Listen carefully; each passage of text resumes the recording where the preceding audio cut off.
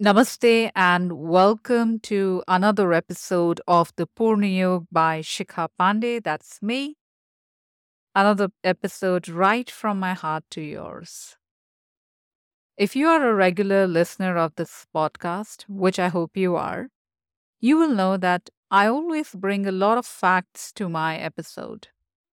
Usually, the process of creating an episode involves me taking my life experience, reflecting upon it, putting it down into words, and then researching more about it to bring it all to you in a way that it makes it relatable and hopefully more inspiring. But today I'm breaking that pattern. Today's episode is all about what I believe in and our idea of when and when not we deserve love. And the thing is, when we talk about love, we don't need facts. We need a good heart to heart conversation. And this episode is just that. For a very, very long part of my life, I believed I had to be a certain way or fit into a certain box to deserve love. It wasn't always like that, of course, but as one grows up, the world does want you to be defined in a certain definition, that if you didn't fit in, then you were the odd one. The times are, of course, changing, and this was true till a few years back, and it's still true for a majority of people today. We all try to fit in. And so I tried hard to be perfect and failed because that is what happens when you chase an imaginary concept, right? Perfection. I wanted to be perfect in every role, perfect in my career, perfect in my relationships, perfect in sports. The list is really endless. The thing is, when we keep chasing to be someone we are not, or something that we don't resonate with, we keep denying our feelings or we start bottling our feelings. We get disconnected with our true selves. We are constantly on our toes, trying to be there for others or solving everyone's problems because we want to be accepted. We are not ready to just simply be there. We want to be the solver. We want to be the solution provider. And we get so disheartened when we are not able to do that or when someone is unhappy with us. Like, how is that possible? And then we try harder to mirror that perfect image, only to fail even harder. And this cycle continues forever if we don't choose to break out of it.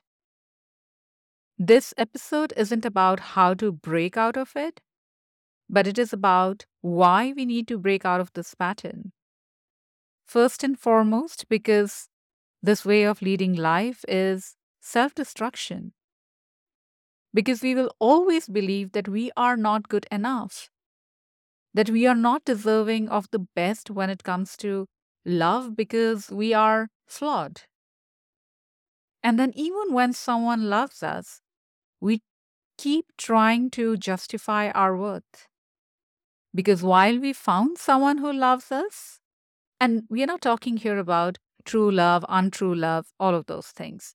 But even when we find someone who loves us, we don't love ourselves for who we are. Because it is ingrained in our system that only perfection deserves love, which when translated into real world would mean no one deserves love. Because I repeat, nobody is perfect, and perfect is the most subjective term. We have flaws because we are work in progress. Our lives are a journey and not a destination, which means we are not here to chase an outcome. And by the way, looking at life like that, the only outcome that we are sure of is death. We are here to experience ourselves moving through all that life has to offer, all of it. And through all of that, having a loving, kind heart. But the first person we shut our hearts for is our own selves. I often like to ask people when I'm coaching them, and I would like to put this question to you in this scenario too. Imagine if your closest friend came to you and told you that he or she did not get promoted and was feeling so unworthy. You can see how upset your friend is. So, would you say to your friend, "Oh, yeah, you didn't get promoted because you're so unworthy. You didn't get promoted because, you're not good enough. And look at your colleagues, they are so capable. You're never going to make it big." You wouldn't say this, right? And you wouldn't say that because you genuinely don't think it's true. You do believe that your friend is deserving. So, why do we do this to ourselves? Why are we so negative in our approach towards our own selves?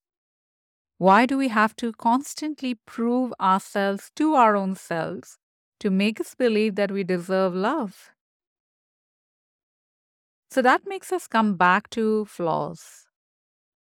The things that we label as flaws are really flaws, or are they our vulnerabilities? Or isn't it situational again? For example, you might be someone who is emotional and have to take conscious efforts to be practical, but the same emotions enable you to connect with people on a deeper level. It makes you empathetic. Do you still see that as a complete flaw now? Loving yourself unconditionally doesn't mean you're not aware of your vulnerabilities. It simply means that you consider yourself a work in progress and you choose to work on yourself with kindness and love rather than negative talk or self depreciating talk. And this isn't about ego because ego will say, I'm perfect and this is it, this is who I am. And when it comes to ego, this is what you would possibly say to the world, but you would still not love yourself because every time something would show up as you not being perfect, the ego being as fragile as it is, you would feel the hit and you wouldn't feel the warmth of your love. But when it is unconditional love, it would feel something like, I'm human. I'm part of nature, and in nature, nothing is perfect, and yet everything is perfect. Which means I get to be the best version of myself every day. I get to choose growth every day. I get to experience life in the most beautiful human way. And all through that, I deserve my unconditional love and compassion because I'm unique, one of a kind, so special, and with a unique life experience. As Sanryu Suzuki said, everything is perfect and there's always room for improvement. Self love isn't about turning a blind eye towards your vulnerabilities, but it is about being able to see them as places of growth.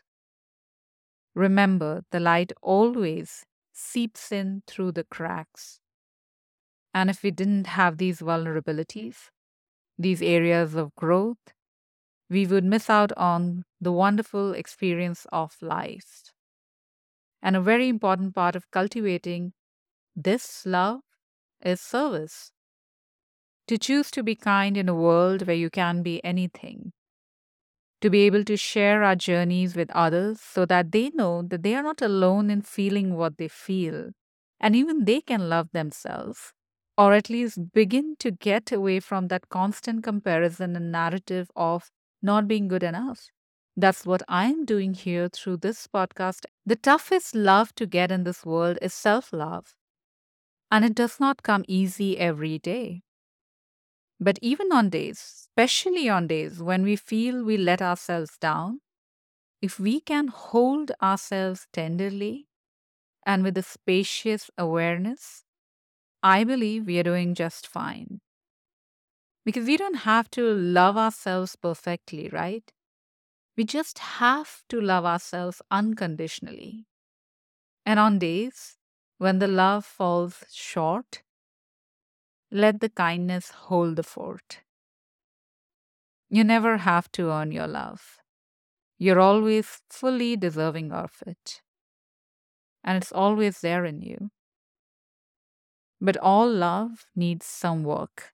And our work when it comes to self love is to trust that it is there and nourish it with our tender awareness. And then when you step into the world with a heart full of love, you will spread love and attract love and cultivate love. And that's why love alone can conquer the world. But the first step is always inside out. As Richard Wagner said, nothing in the universe ever grew from the outside in, and love is no exception. Much love to all of you. May you love yourself unconditionally. Namaste.